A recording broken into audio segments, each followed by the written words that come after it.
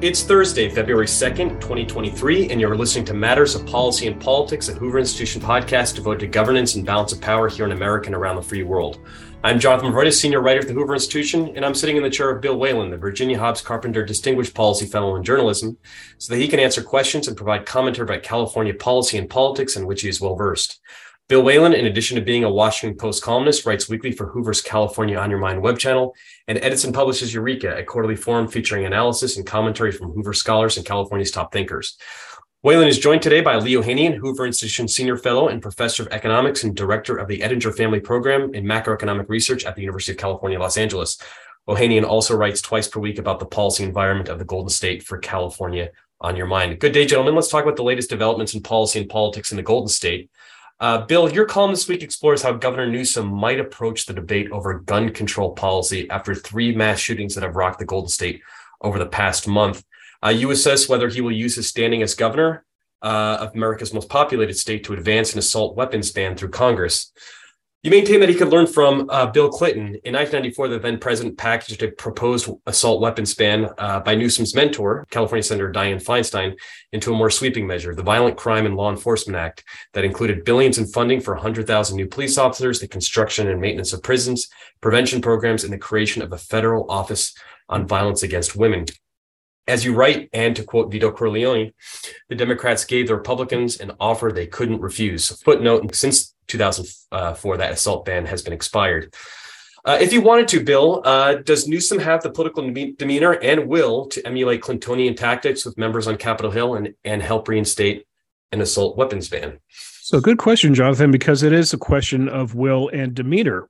Will, in this regard, this governor gets easily distracted. Last week, he was just absolutely apoplectic about gun control, and I want to take him at his word that he's serious about it, that he's outraged by the tragedy. It was a terrible thing and a horrible thing to happen to Californians, and we all feel and pray for the families of the victims here. But not soon after he went off on gun control and trashing Kevin McCarthy back east and Republicans in general, he then quickly shifted to a AP Black History controversy in Florida, and on it goes. So he just kind of bounces from outrage du jour to outrage du jour. And the problem with this, Jonathan Lee, is if you want to affect gun control, and let me be clear, I was talking about gun control in Washington. There's a separate track in Sacramento. The governor yesterday unveiling another run at a concealed weapon permit reform here in California. The question is if he wants to engage in Washington, where Senator Feinstein has co-sponsored an assault weapons ban. You mentioned the one that she got done in 1994, expired a decade later. They tried it in the 2010s. It failed. To do so involves a lot of just kind of careful, nuanced movement. And nuance is just not an adjective or a noun you would apply to Gavin Newsom. He is about thunder and yelling and outrage, if you will. I went back and I looked at what happened in 1994 and what happened in 2013. And long story short, the assault weapon ban that year was tucked inside a much larger crime bill. Lee and Jonathan, you might remember Joe Biden, who took a lot of credit for the 1994 crime bill, had to walk back a lot of that when he ran for president in 2020 because it's a question of what effect it had on Black incarceration. But they tucked this inside a larger bill. This was a year in which crime was a huge issue across the country. Here in California, it was a year that three strikes was passed. And like Vito Corleone, they made an offer they couldn't refuse, which was if you vote down this bill, good luck going home and try and explain your constituents. In 2013, when Feinstein tried another measure, this time Harry Reid decided to pull it out of a larger crime bill, and it died a rather undignified death on the floor of the Senate. Feinstein urging her colleagues to show some guts and vote for it, and they didn't. These were a lot of Democrats in red states the following year who'd actually be defeated. Remember, there were a handful of Democrats in the Senate who were benefited from the Obama tailwind and tailcoats in 2008, but in 2014 they were swept aside. So here we are now in 2023, and the question is, if Newsom got involved, how would he? And I apologize for filibustering here. He would have to, I think, first of all, very quietly work on relationships, especially with Republicans. Rather than trashing Kevin McCarthy, he would have to find a way to help Democrats pull 5 or 6 Republicans to get 218 votes in the House. But then secondly, I think he would have to just generally come up with other sweeteners to throw into this. Mental health care, I think, being a big sweetener in 2023. And my question, Lee, is why he doesn't do this with his fellow governors. Easiest thing as a governor of the largest state in America, is you can develop consensus. You do not see this on immigration, for example, where the border governors come together and have a plan that they can throw to Congress. You don't see it on gun control, and that's unfortunately the style of politics we live in right now, where Gavin Newsom takes pot shots at Ron DeSantis every time he gets a chance. DeSantis fires in return where he can. Governor Abbott in Texas in between, he fires at Newsom and vice versa. You don't have Democrats and Republicans coming together. So, Jonathan, to again apologize for rambling on here, it just doesn't seem to be in this governor's DNA to kind of do something just kind of quiet behind the scenes, bipartisan and low key, which is what gun control requires. Lee? Well, Bill, a challenge in having a governor that for lack of a better word, seems to have some attention issues is that nothing really ever gets done. We when he was first elected in the 2018 election, he talked about a Marshall Plan for housing, and his speech, his acceptance speech, was 3/4 about a Marshall Plan for housing. Well, we're building housing that's about 80% below what his target was, and he's essentially lost interest in housing, and now he's on to other things, including criticizing governors in other states whenever he gets the opportunity. So I would love to see more attention spent on California issues and actually trying to get something done. Bill, what's interesting about this is that obviously California tragically had 2 mass shootings very recently, and Newsom came out, outraged and being very righteous. But what he didn't talk about is that California has really among perhaps the strictest gun control laws in the state, and that the shooter in the Half Moon Bay shooting had committed that crime with a firearm that he had a permit for. So the shooter in the Monterey Park shooting in Southern California, it's unclear where he obtained that weapon, but it may have been obtained legally. So at some level, this is a real embarrassment. If indeed both mass shootings were done by weapons that were legally obtained. And the governor, I don't think, has the political will or strength to really form consensus, and obviously was perhaps the most difficult, challenging, thorniest social, cultural issue in the country, which is about the Second Amendment and the 14th Amendment. Unfortunately, the Second Amendment, I think, in my opinion, was poorly written. There's 2 clauses. One is about a well-regulated militia, and the other is about the right to bear arms. And it's really hard to know how this is going to go, Bill, at a broader level, because only 15 years ago, Justice Scalia, who in my opinion was an exceptional jurist, wrote, like most rights, the right secured by the Second Amendment is not unlimited. It is not a right to keep and carry any weapon whatsoever in any manner whatsoever and for whatever purpose.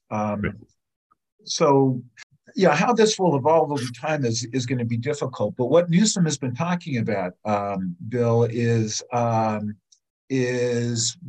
regulating the carry conceal weapon laws such that you cannot walk into, for example, any private business with a concealed weapon unless that business displays a sign saying guns are welcome here. Right.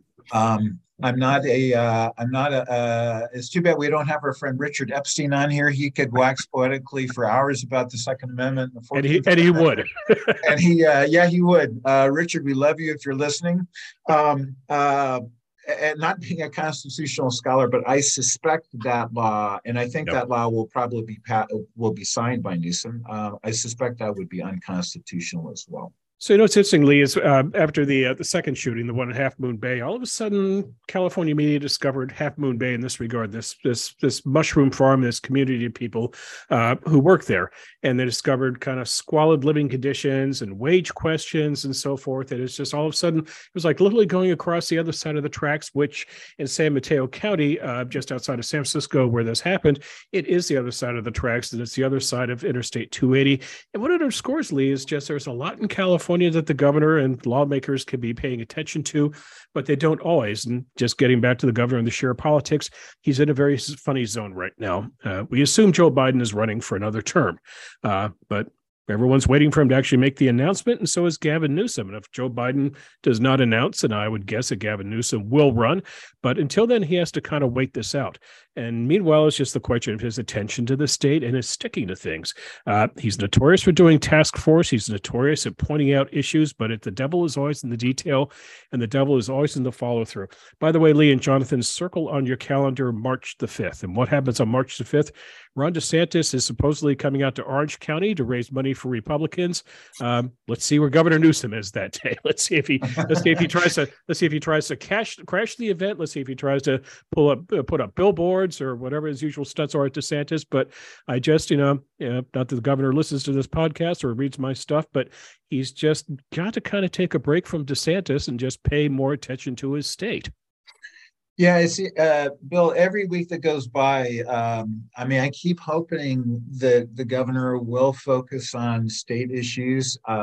Sadly, there is no shortage of state issues that really, really need his attention and leadership, and trying to form some consensus with some common sense changes, ranging from public schools that are just abysmal to homelessness to figuring out how to deal with mentally ill people on the street. But the governor's, I think, from where I sit, the governor's pretty much put his governorship on autopilot, right, and is too busy looking at Texas and looking at Florida. And I can't see anything other than he's heading full steam ahead for a national election. And here's a good place to start, Lee. The National Association of Realtors the other day put out a report. It was on state movement in 2022. And guess what it found? About 325,000 people left California, and about 319,000 people chose Florida as its preferred place of destination, moved to that state. So Florida's population gained, Californians lost. If I'm the governor, God forbid we create another task force, but I would look into why people are leaving my state. And I would look into it and see, are they leaving because they simply have found a better place to live? They want to be closer to their family or relatives? Are they leaving for job prospects?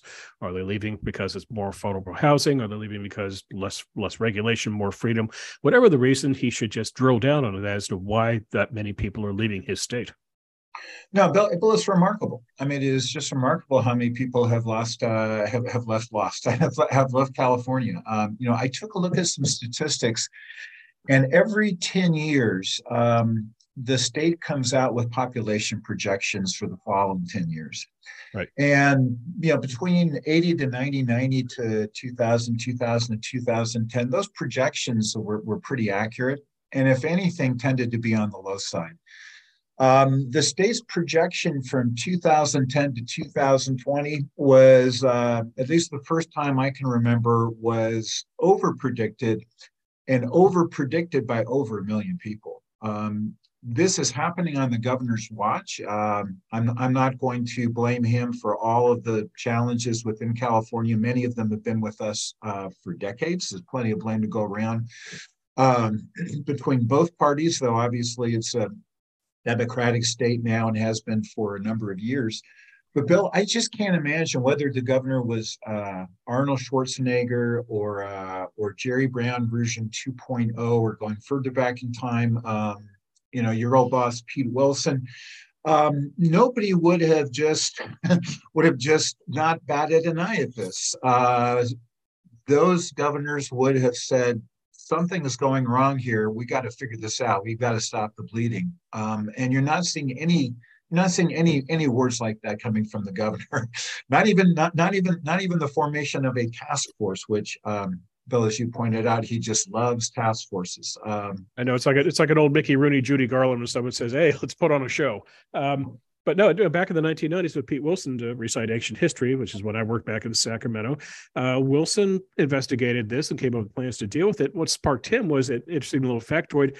California was running out of U-Haul vans because people were getting a U-Haul and they were going one way elsewhere, and they would not deadhead back to California. So it kind of hit him across the eyes like a 2x4. He saw that stat thinking, holy smokes, people are bailing on us. Yeah.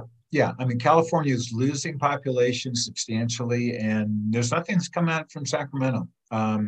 certainly not from the governor's office. I mean, not a peep.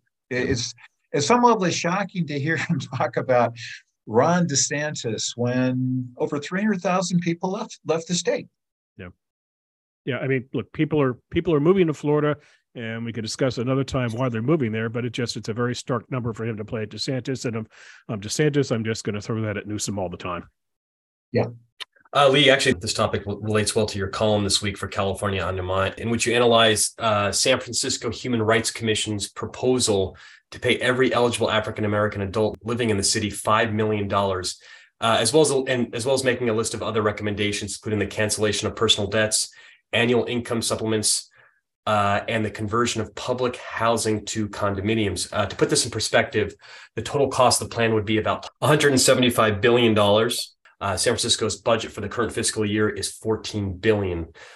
You conclude, Lee, that by conservative estimates, this proposal will have an average cost of $600,000 per household.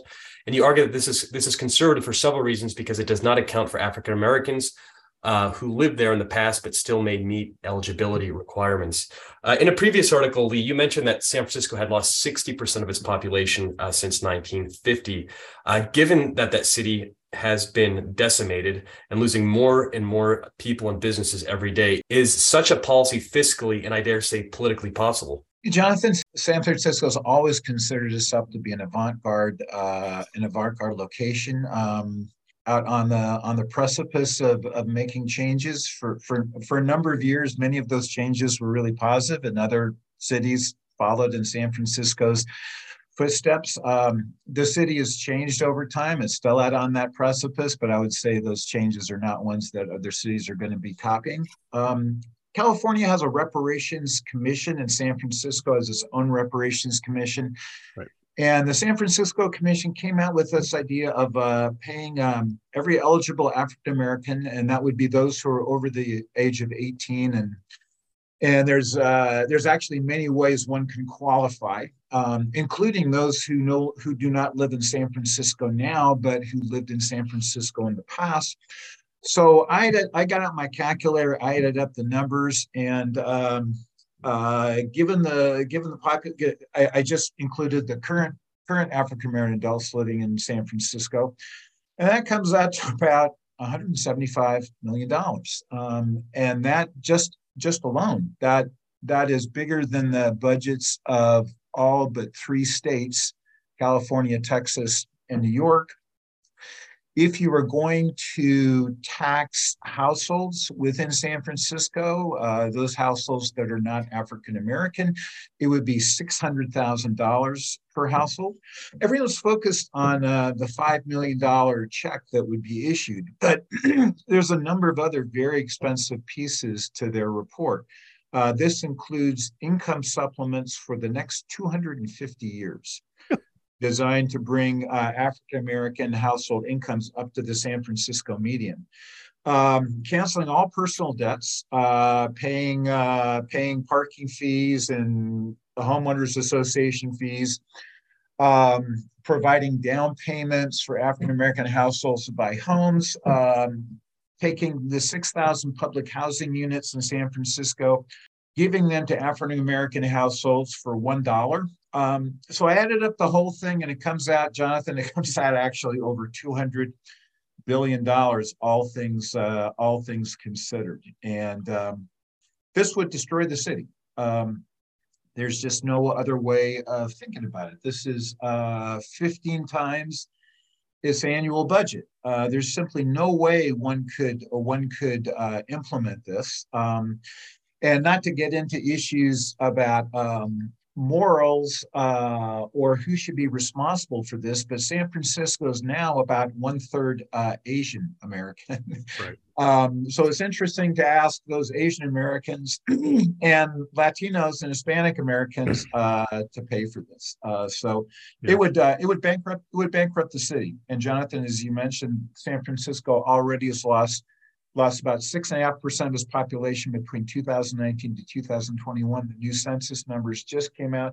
San Francisco continued to lose population in 2022. So this would be the equivalent of pouring gasoline onto a home that's already burning. So, Lee, the National Review, befitting for a conservative publication, also crunched the numbers, and their numbers were a little more conservative for years, but let me run you by theirs. Here's what they calculated, Lee and Jonathan. They said that if you just calculate for half of the city's population, Black population, there are about 45,000 Black residents in San Francisco. So if you just do the numbers for half of them and use the $5 million, what you come out, Lee and Jonathan, is the city would be looking at a bill of $112.5 billion with the B dollars. To put that in context, the San Francisco annual budget is about $14 billion. It's 8 times what the city spends each year.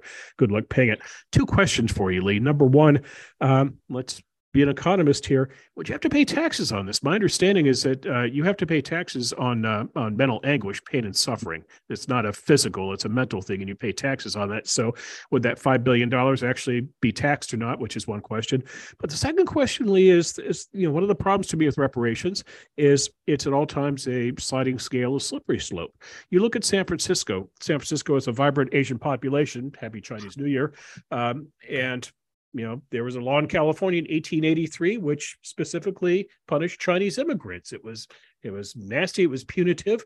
Where's the reparations for that? What about the vibrant gay population? Historically victims of discrimination in all sorts of quiet ways as well. Where's their money as well? You can just keep on coming up with a list of people who've suffered. To be facetious about this, I have a very good friend lives in Los Angeles. She has sent 2 kids through 14 years of very good private schools in Los Angeles, but the pain and suffering there of dealing with the relative idiocy of those establishments, that's pain and suffering. And I'm being facetious here, folks. But the whole point is when we start trying to figure out who's owed money for past injustices and past pain and suffering, it's not going to stop with one group. And so good luck, California. Now, Lee, if you want to, we can shift and talk about the state for a moment, because the state task force is looking at right now, among other things, who is eligible. And here what they're looking at is both residency and also what they describe as harm. And Lee and Jonathan, here's what they describe as harm: unjust taking of property, devaluation of businesses, if you're black businesses, housing discrimination, mass incarceration, then finally what they call health harm. So there you go. Well, Bill, this is when I read the report, it's about 60 pages. My California in Mind piece has an electronic link if people want to take a look at it. I've never heard of a proposal to reward people for being criminals. This one does. This one says if you've gone to prison for drug offenses, then you're eligible. Or if you have a parent or perhaps a grandparent who went to prison for drugs, then that slots you right into this. Bill, what I found surprising by the report, not just obviously the numbers are just off the charts, but the report has no mention of any kind of fiscal considerations, right. Which essentially makes it, I would think it's going to make it a non-starter. And, reading the report is everything you read is that about the whatever hardships Black people are facing, it's 100% due to racism. Right. And racism comes in all shapes and forms and affects people of all sorts of colors, and discrimination has no bounds. So when you talk about the Asian population in San Francisco and Hispanics, I won't go into details, but there were programs that were very, very punitive and discriminatory to Hispanics in the 1950s and 1960s. I just don't see where this can even get traction. Yet the president of the Board of Supervisors says that he fully supports the plan, and a former supervisor believes that it doesn't go far enough. So I'd be very interested, Lee, if they turn it into a ballot initiative and put on the ballot in San Francisco, because that's probably what you're looking at if you want to do this statewide. It's interesting. So Governor Newsom started this. He created the task force, the group to look at this. He had to. He would surrender his woke credentials, his honorary BLM card, if he did not do so. So he started this. But now it's question is, where does it end? He vetoed a bill last year which would have would have extended the deadline from July 1st of 2023 to July 1st of 2024. That tells me he wants to get this over with as quickly as possible. You can be cynical and say he maybe is thinking if he's running for president, he surely doesn't want this hanging around his neck in 2024. Lawmakers, you don't see a lot of enthusiasm in the legislature for this as well. So I think what you would see is just kind of like a matador. They would wave their cape and let it run by and get on the ballot. And I will, knowing a thing or two about California politics and ballots, I would wager I'd give you about 30% as the over-under for what support it would get in the state. And why is that? It's not because California is a deep, dark racist society. It's, again, it would pit groups against each other. Asian Californians, Latino Californians, gay Californians would all kind of wonder why a carve out for one group. And I think it would just die a very undignified death as a result. Bill, I agree completely. And you know what I really found as I was researching this article and writing it, I came across a discussion by a gentleman who specializes in technology office leasing. Mm-hmm. And here's what he had to say about San Francisco. He says, 5 years ago, if you were a tech company and didn't have an office in San Francisco, meaning 2018, just before the pandemic, it meant you weren't a player. Right. Suddenly, nobody wants to be in San Francisco. San Francisco is emptying out. And this was Snapchat, the parent company of high technology company. He's talking about Snapchat leaving San Francisco, and he says, take a look at Snapchat. They have offices in Palo Alto, Mountain View, Santa Monica, LA, New York, Seattle, London, Dubai, Tokyo. These are all expensive places. Right. Yet out of all of their office locations, San Francisco was the one they wanted to leave. That's how a lot of tech companies now view San Francisco. So that city has got to pull itself together, and this is not the way to do it. Yeah, it complicates people's views of California as well, because this story gets out and I start getting emails. You probably do, just say, is this real? Is this a real article? Is this from The Onion? And I'd say, no, it was a real thing. By the way, one final rant about this, and we can move on to the next topic, is if you look at the board, the statewide board that's considering this, it's not just monochromatic in skin color, it's monochromatic in its intellectual outlook. The governor did not in any way try to get people of different viewpoints on this panel. No effort to put a Thomas Sowell or a Shelby Steele or a black conservative on it. It's just all folks who just kind of think the same way. And so it's just really, it's bad in that regard. And Bill, ironically, I suspect this will just go down as another task force that spent time, came up with recommendations that are not going anywhere. These recommendations shouldn't, in my opinion. But that seems to be what California politics is coming to. Form a committee, form a task force, lend a sympathetic ear, and then just watch it dry up and blow away. Right. Gentlemen, this wouldn't be a California podcast if we didn't have the occasional chat about NIMBYism.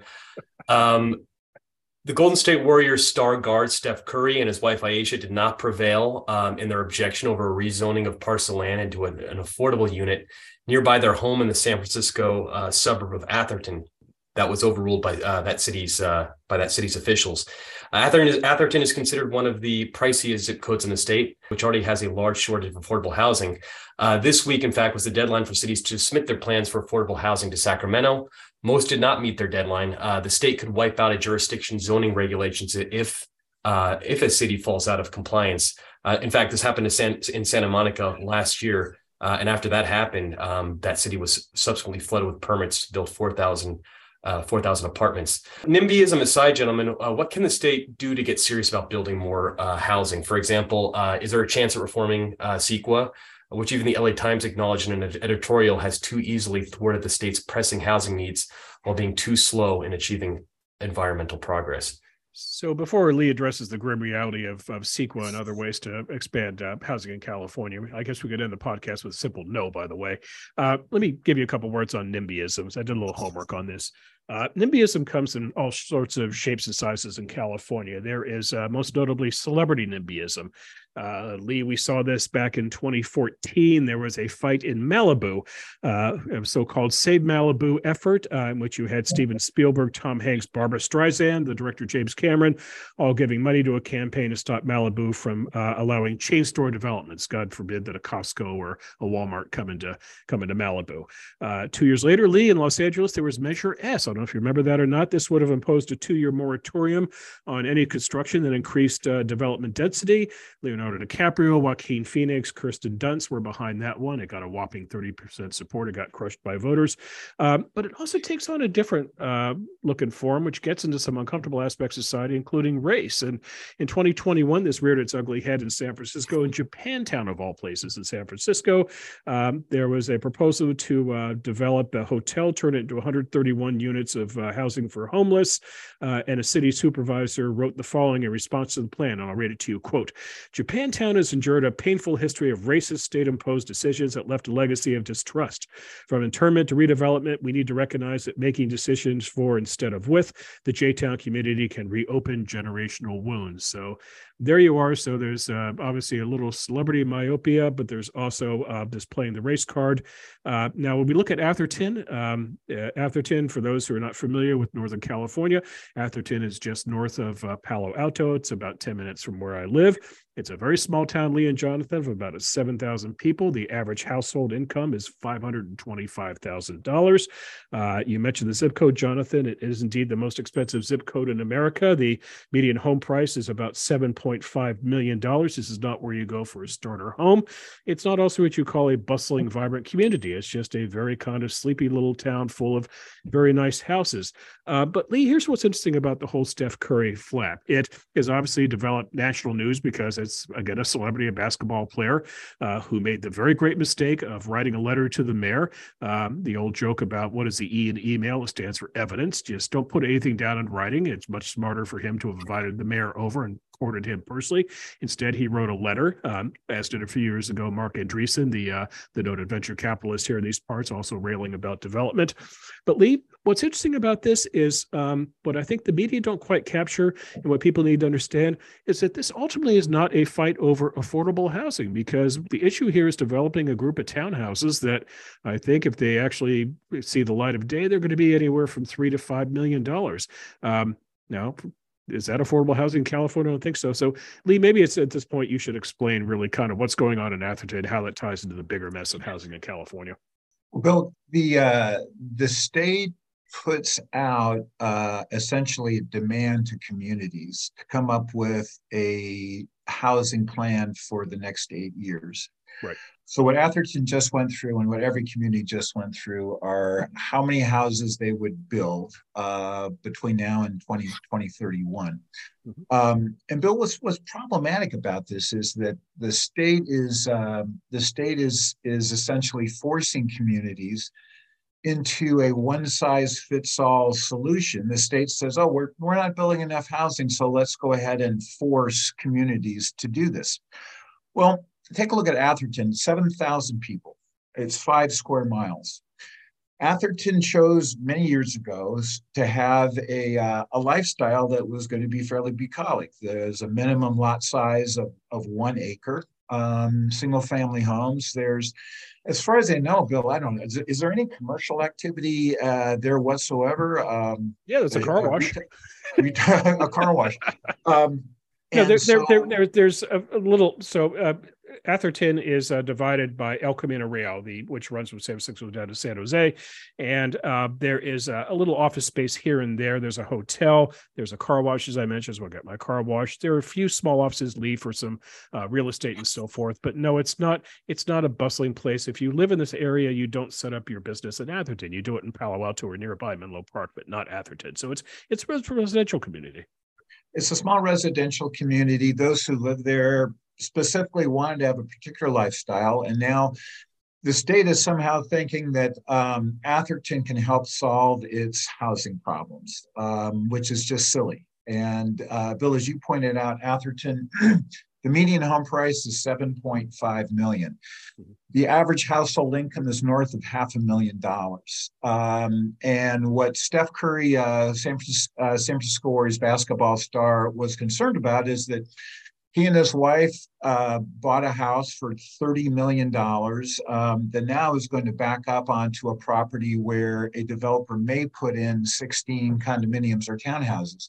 Right. And these, Bill, as you mentioned, these townhouses would sell for north of 3 million, perhaps 5 million. So this has nothing to do with affordable housing. It's silly for a community like Atherton that is essentially just a bunch of 1+ acre single family homes, along with, you mentioned, a car wash. And there's a 20-acre park that was deeded from Stanford, the Scotch-Romana Park. And the city council mayor is trying to figure out, well, you're forcing us to build 348 new units between now and 2031. How are we going to do that?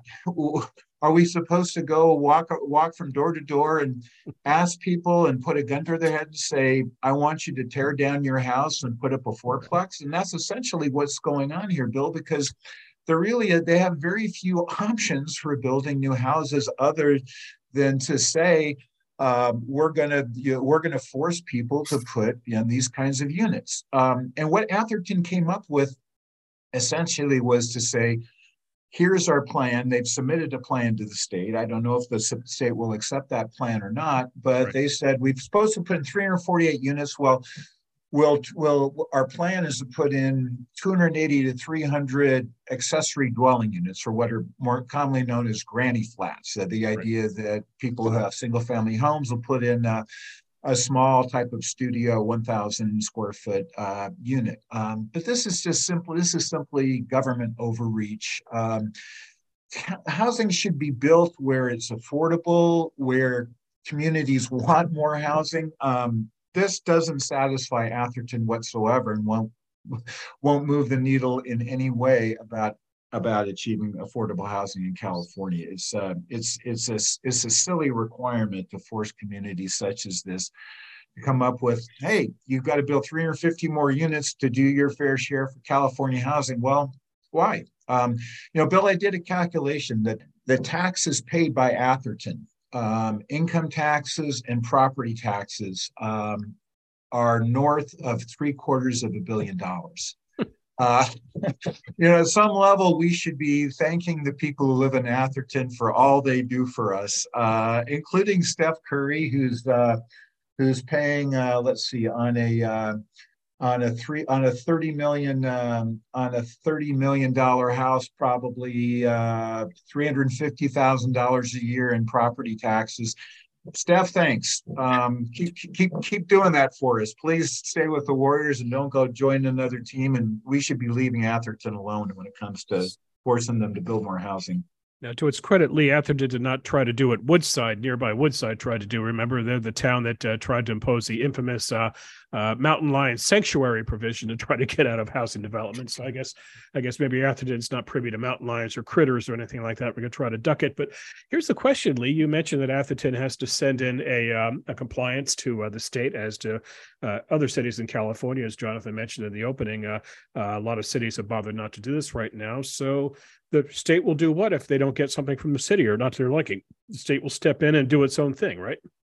Well, Bill, Jonathan mentioned what's called the builder's exception.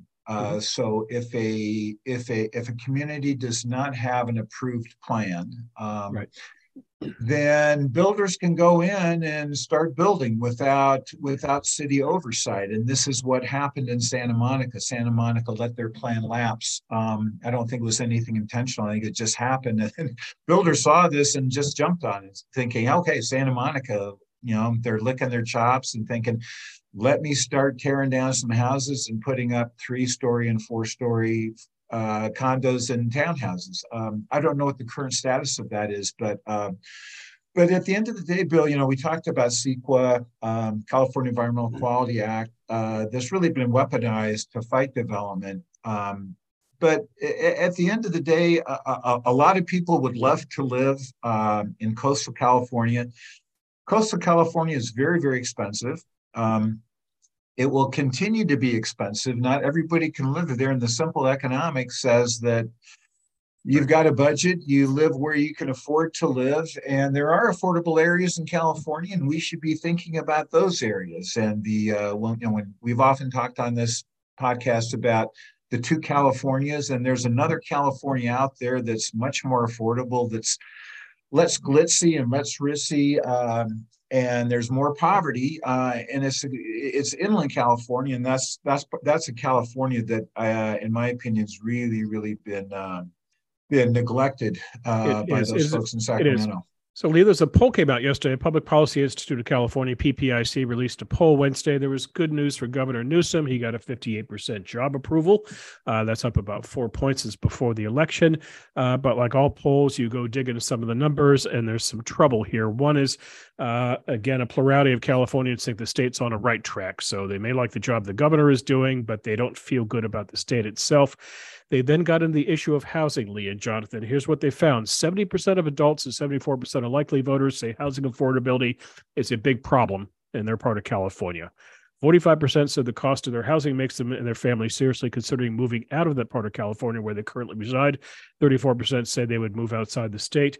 And here's the capper. Nearly 9 in 10 adults and likely voters are at least somewhat concerned that the cost of housing will prevent their families' younger generations from buying a home in their part of California.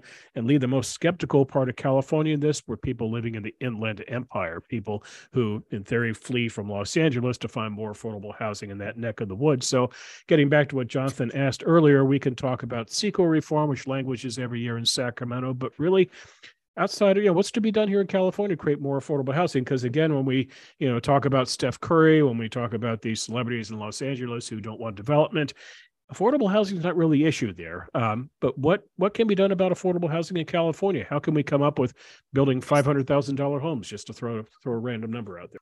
Well, Bill, the solution is to reduce regulations. It just makes absolute. What I'm going to say now is obvious, but San Francisco is renovating 1-bedroom apartments at a cost of $1 million. I just have no idea how they can spend that much money putting in new carpet and redoing the kitchen, the bathroom, and putting some new paint on the wall. Somehow that's working out to be $1 million. There's just enormous opportunities to reduce the regulatory burdens on builders, particularly those who build in the sphere of what's called affordable housing. Sadly, the construction costs of building an affordable house are much more than building a market rate house. We simply let the market work. There's a lot of opportunities to build lower cost housing. Labor costs are lower, land costs are lower, away from the coast. These are much more affordable. These are areas that we can lever in terms of trying to reinvigorate those economies. There's only so many people are going to fit into Beverly Hills and Santa Monica and Atherton and San Mateo and Palo Alto. Only so many people are going to afford to fit into those places. We just need to realize that and figure out that there's other areas that we can build in. A lot of other areas. California is remarkably densely, very unpopulated outside of the coast. So there's an awful lot of opportunities to create this activity, but that never really seems to gain much traction within the state. Yeah. But, the next time we do a podcast, it'll be right around the time the governor is doing his state of the state. So let's see what he has to say about housing. Gentlemen, let's talk a little bit about Bay Area native Tom Brady, the future Hall of Fame quarterback, considered by many to be the greatest player of all time, announced his retirement yesterday on Instagram after a 23-year career. He's expected to join Fox as an analyst. Last year, he signed a 10-year contract with the network worth $375 million. Considering that he will be broadcasting from Fox's Los Angeles studios, he may be looking at a hefty tax bill if you combine federal and California state income taxes. Lee, in 2021, you wrote about why athletes may want to think long and hard before working or playing and living in California, given the state's heavy tax burden and high cost of living. But for Tom Brady, if he elects to fly into California and work once a week, flying in from Florida, I assume that he can save at least a little bit of money, right? Jonathan, I would love it. I would love it if Tom Brady were to make California his home. Sadly, he is not. I think he will be one of those fellows, if he doesn't already have, Bill, if he doesn't already have a home in Florida, I think he's going to get a home in Florida where there's no state income tax, lots of golf courses, good weather for some parts of the year, California-like, warm, sunny, beaches. So, Jonathan, I once was speaking with a fellow who worked in the golf industry, and he rattled off the top 20 Tour, PGA Tour, Professional Golfers Association Tour winners of that year. And there were people like Tiger Woods and Phil Mickelson, people who had lived in California at one time. And he told me, of this top 20, 18 now live in Florida. No, and he said 3 words: no state income tax. I guess that's 4 words. 4 words: no state income tax. So that's what we're going to find with Brady. The tax code is complicated. In terms of California will take whatever they can.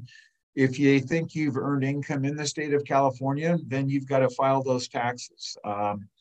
But Brady is going to save a lot in tax dollars, considering that our top income tax rate is 13.3%. That would apply to an awful lot of what Brady earns. Compared to Florida, which would have, I've already got him going to Florida, but if he went to Florida, he would be paying 0. So right, he can save himself an awful lot by not living here. Yeah, the Brady housing situation is complicated because he was playing in Tampa until we think he's retired now. I don't think he could come out of retirement again. It will become a joke at a certain point. Although I do know a team in San Francisco would be keenly interested, and we could get to that in a moment if you want.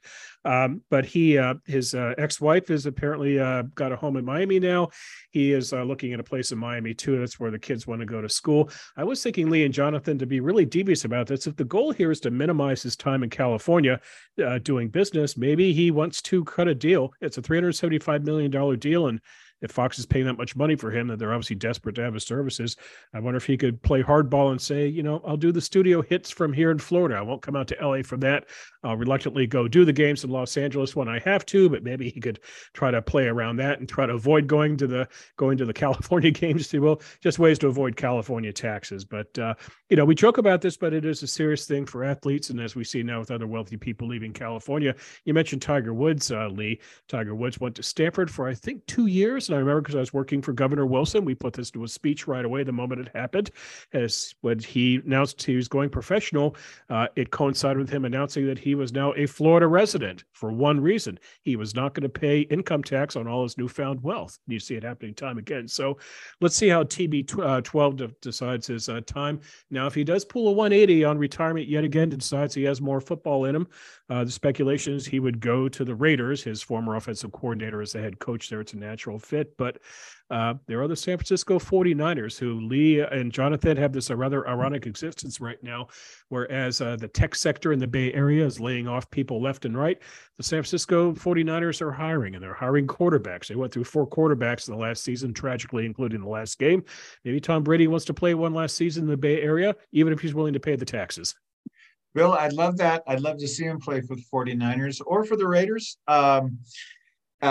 We could make it a lot easier for him with that 13.3% income tax rate. But if that income tax rate changes, it's only going to go up. Sadly, it's not going to go down. Yeah, very good. Well, this has been very interesting and timely analysis as always, gentlemen. Thank you for your time. Thank you, Lee. Thank you, Jonathan. Always fun, gents. You've been listening to Matters of Policy and Politics, the Hoover Institution podcast devoted to governance and balance of power here in America and around the free world. Please don't forget to rate, review, and subscribe to this podcast wherever you might hear it. And if you don't mind, please spread the word. Get your friends to have a listen. The Hoover Institution has Facebook, Instagram, and Twitter feeds.